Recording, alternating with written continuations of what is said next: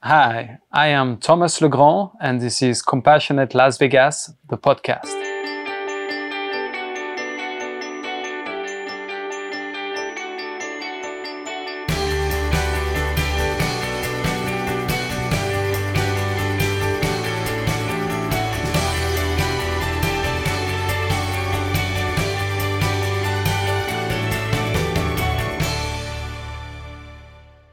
Welcome to Compassionate Las Vegas, the podcast. I'm your host, Will Rucker, and I am so excited for this season 4 podcast kickoff.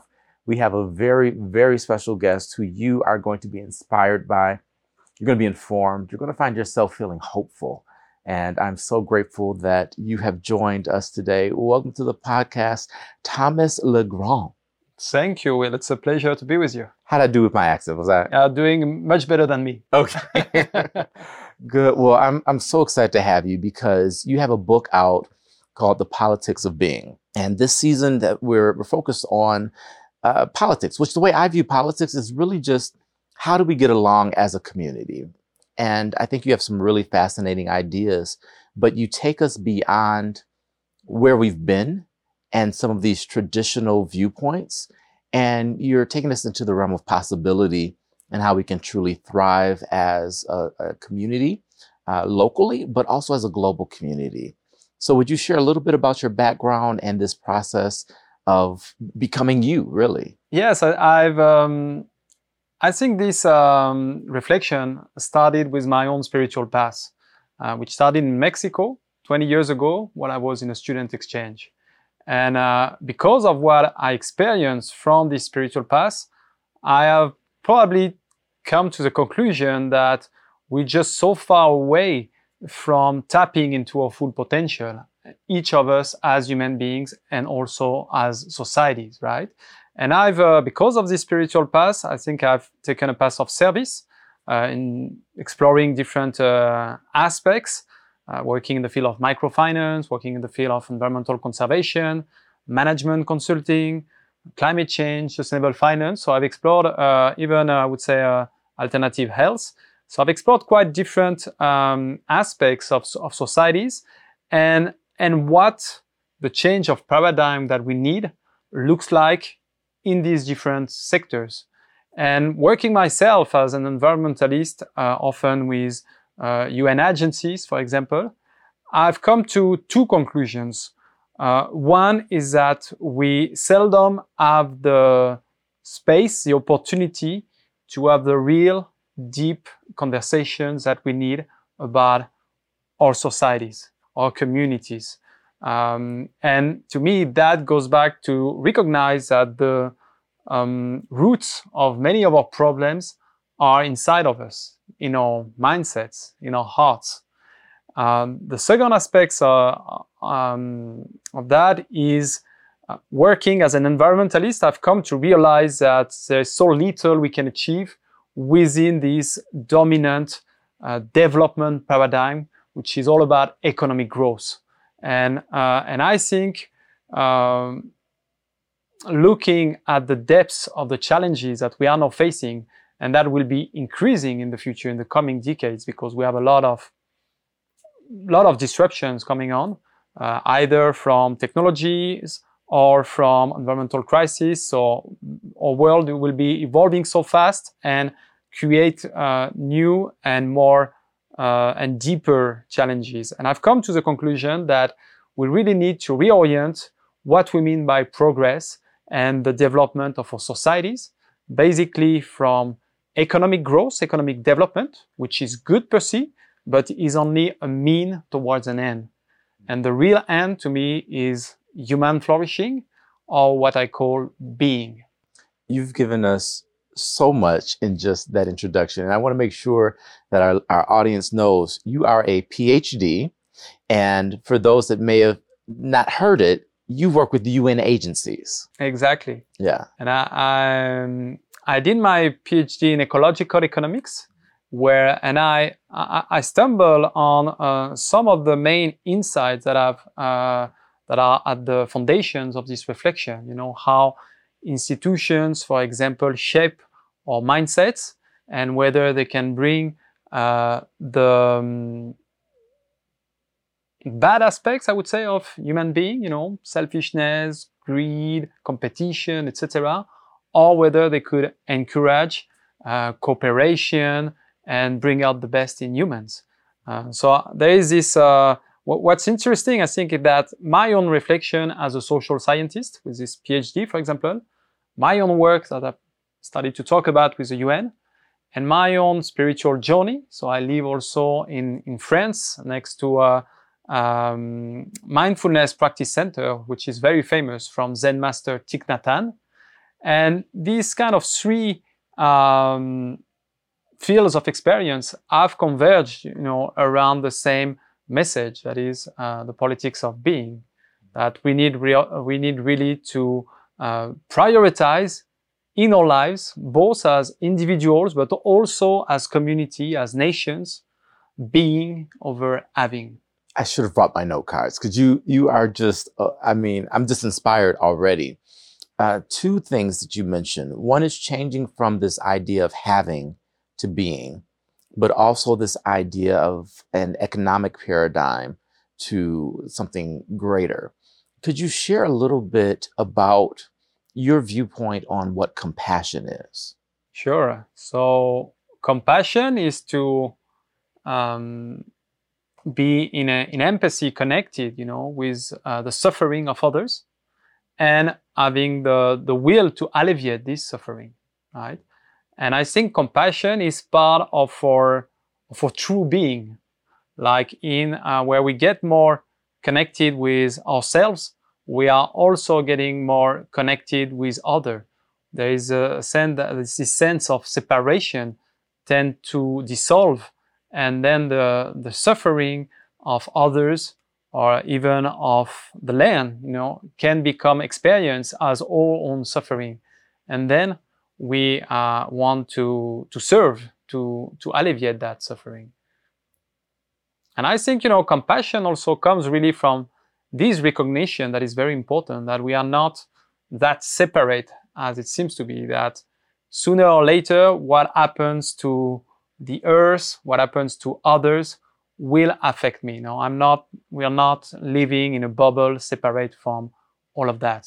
So compassion dissolves this illusion of separation, including the illusion that we're separate from the planet that is our home. Exactly. Wow. Exactly. Now, why did you name your book The Politics of Being? Why wasn't it something, like the community of being, or, why did you choose politics?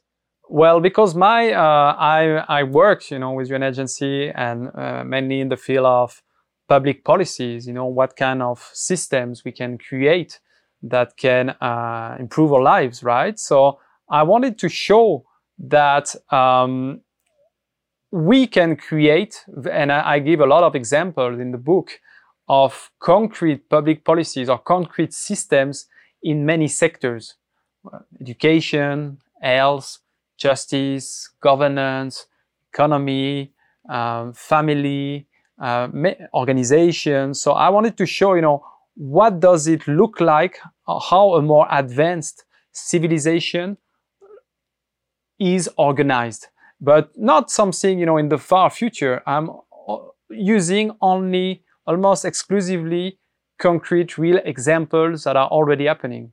So if we can, have the vision that these different pieces can be brought together into a new vision for societies, into a new story also, then we can really, in relatively short time, completely transform our societies for something much greater. You're from France. Yes. What would you say most surprised you between the political climate in your home country and what you've seen here in the US? Well, there are some commonalities, of course, but I think the problems in the US are deeper and more visible, right? And I talk a lot in this book. I talk a lot about the US, indeed, and I say in the introduction, I talk a lot about it because there is a lot of information, studies, reflections that are very interesting to build upon. but also because to me, the US is probably the country that has been further away in this general mindset, or we can call it the general story that moves society, the story of separation, where the values such as individualism, materialism, reductionism, etc., are very stronger and have led this country to a point where things start to be very difficult and is requiring some deep change, really deep conversation to how we can evolve, our worldviews, our mindsets. Even I would say even the philosophical, these values, they are really philosophical foundations of our society. And I think, the change that we need is very deep. Some might say, it's impossible, but they say I'm too optimistic. And I just think that we won't be able to deal effectively with the challenges that we face if we don't make this kind of cultural evolution. And there are more and more, even in the UN, people recognizing that. Yeah. So for most Americans, individualism is a huge part of who we are. We've become an economic superpower in a relatively short time as a nation. And you're proposing that we move beyond economics. So in a sense, what you're proposing is a complete shift in the identity of who we are as a nation. What would you say to someone that hears that and perhaps has some apprehension or some fear around what that means? Well, it's true that the US has become quickly a superpower, but just let's have a look in terms of happiness and suffering. And you will have to recognize that, the studies are very clear. It's not about so much about money or power. It's about relationship with oneself, with one another, and how we can mental health, So I think we need a recapitulation of the story, of the country. What has been the story? Why our identity has forged like that? How is it showing up now? What is the problems that are involved with that? And I think it's like, I often compare nations and individuals, right? So one may have an identity, but this identity is creating him a lot of problem. One will not become someone else because he's evolving, right? But he needs to do this work that find the right connection so that what he may become feels still, true, authentic to him, right? I love that, the way that you frame that. And what I'm visualizing is just natural development where you mature. When you were 6 years old, there were things that you did because you were 6. Mm-hmm. But then when you're 60, you don't do those things in the same way. Exactly. Myself, my life has changed so much also because of my own personal journey. And I still feel like all that I've done is stay being part of me, but my life is just so different and I have completely different interests, etc., than when I was a teenager, for example. Yeah, so you're not losing anything with this politics of being. Mm-hmm. You're adding on and expanding. Is that what I'm hearing? Exactly. One of the things you mentioned in perhaps a presentation, it may be in the book as well, but you call us out as a nation and you say, America is one of the only developed countries that doesn't offer paid parental leave as a guarantee. Now, I can tell you, we care about our families. We care about the well-being of our children. And as a nation, this is something that is a glaring issue, because how do we adequately take care of our kids if we're not present? What do you think is the pathway to shifting the narrative in the nation where we actually adopt that as a policy? Well, I think we need, as I said, this deeper conversation. We need to recognize how we feel inside. We need to recognize mental health issues, that have been increasing, that were already very strong in the US and have been increasing with COVID. And so we need to look at all these data and just recognize what are the causes. That's my whole methodology. Every fact has a cause, and psychologists are very clear. The major factor of determining one's own capacity to flourish is a lot what we receive as a child, in the first 5 years, some might say. And parental leave in Sweden, they offer 18 months for parents to share among the two parents, with 80% of their wage, to be there in the first months and years of their children. That makes a huge difference for the child. And what I'm saying is that it's not only the basis of individual flourishing, it's also the basis of their capacity to contribute positively to society. So that's a good investment for society to actually invest in that. Otherwise, people doesn't feel secure. They have not received the love they need, and that manifests in societies sometimes through crimes or other negative aspects. So for the small business owner that says, I can't afford that if some of my staff is gone for 18 months, how do I run my business? Mm-hmm. What do you say to them? Well, they should not be the one paying. I mean, this should be, in these countries, this is the whole society. Taxes are fueled to finance that. So it's not at the moment that someone of your employees is leaving, is that you're paying a small amount each month, so that when that happens, your employees will be able to benefit, and the whole society will benefit of it. Again, that's a major shift from our individualism mm-hmm. into a more collective paradigm, mm-hmm. which I personally love. I think that's so important. And I think evolutionarily, we have proven that working together is how we can survive, let alone thrive. Mm-hmm. And also, there's value in that independent spirit, that entrepreneurial spirit, in those that want to create and go for something different. That unique, I'm saying individualism, but I almost mean more so of a uniqueness. Mm-hmm. And so I think there's value in both. Mm-hmm. From this paradigm shift, how do you, I guess, reconcile the two of wanting to be unique, wanting to contribute something individual, mm-hmm. but still keeping in mind the importance of the collective understanding and the collective well-being? Exactly. Well, I propose to make being the main goal of our society, so that the societies can provide the right conditions for people to be and to express themselves, right? And that could be definitely through entrepreneurship, right?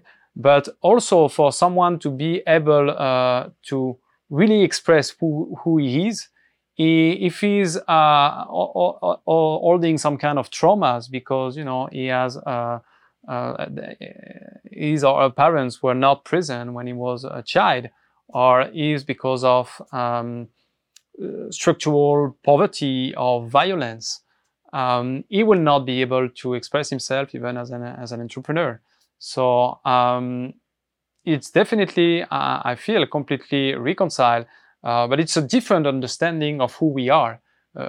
We need to recognize more and more people, and science and researchers recognize that we are fundamentally relational beings. So, even our identity is being formed through relationships, first with our mother, with our parents, with our community. And even happiness study tells us this is the number one factor to be happy, cultivate good relationship. So I just want to kind of summarize what I'm hearing, and please correct me if I'm misinterpreting anything. But what I'm hearing you say is that when we have a established foundation where basic needs, the things that all of us need, are met, it allows us to be more of who we are as individuals. Exactly. exactly. Engelhardt, which is the most important, he was managing the global values of survey. And he says basically, we have experienced a big shift in the last decades. There's some risks we are going backward, but that's what we have experienced in the last decades, is to moving from survival towards self-expression.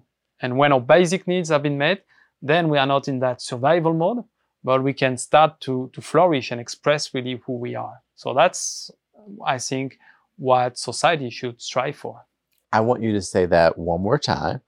Moving from survival to self-expression. Self-expression. That's beautiful. Yeah. And it's, for me, it's freeing. That to me is freedom. To me, that is exactly what I want. Exactly. You know, worrying about survival, it's different when there's not enough. Mm-hmm. But I think we can see, based on the amount of food waste we have, the hoarding of resources we see, with, you talk about the enormous wealth gap and inequity in that space. I think we have enough for everybody to survive. But what we haven't done is transition into this being. Mm-hmm. And I agree with you that it starts with our policies. So what are some of the policies that you would say, as a starting point, we should adopt in order to help us move into this state of being? So we have already talked about family. Education, of course, is really key. You know, that's where people learn, you know, how they function in life. 2 days ago, we went to see Compassionate School in Las Vegas. It was wonderful to see, and a lot of the ideas that I developed in this book were put to work. So shout out to Battleborn Academy. You're doing a great job. Yeah, thank you. So socio and emotional learning. And, you know, even scientists have tended to recognize that success is not so much about IQ. It's about emotional intelligence. So that's what we should develop also in schools. You know, we were sitting in a circles with kids, and if they were going through different steps about, you know, how they feel, what they have experienced, the big discoveries they are making, or what they have enjoyed. And, you know, they are really learning. At the same time, we're just discussing with other people that's what we are trying to bring to adults. And now we see them practicing 5, 7, 9 years old. So that's beautiful. Wow. So we've dealt with family leave, making sure that parents can actually be present in the lives of their newborns. Mm-hmm. We've talked about education, making sure we're investing in our kids. It's sounding to me like you think kids are important. Definitely. I mean, this, if we talk about cultural change, cultural evolution, it's a matter of a generation, right? So all of us need to evolve, but it goes also, it's stronger when it's just a new generation that comes with new values. If we are able also to be able to embrace that, no, because that can create also conflict sometimes. But definitely our children are very important, because a lot of these things, indeed, it's, to me, being is a natural, healthy aspiration that we can find in everyone's heart, and especially in so it's not adults have a long story, and they can already be distorted. They can have traumas, etc., that kind of disconnect them from their natural aspiration. But I'm sure that kids naturally get it. It's really it's just part of our nature, or it's part of, even we could say, the nature of every living being to become really who he is, who she is. Well, I think that's a great place for us to pause. We will be back with more from this amazing human and sharing on the politics of being in our next episode. But until then, I want to remind you, you are not just a drop in the ocean. You are the entire ocean in a drop, and what you do matters. So live compassionately.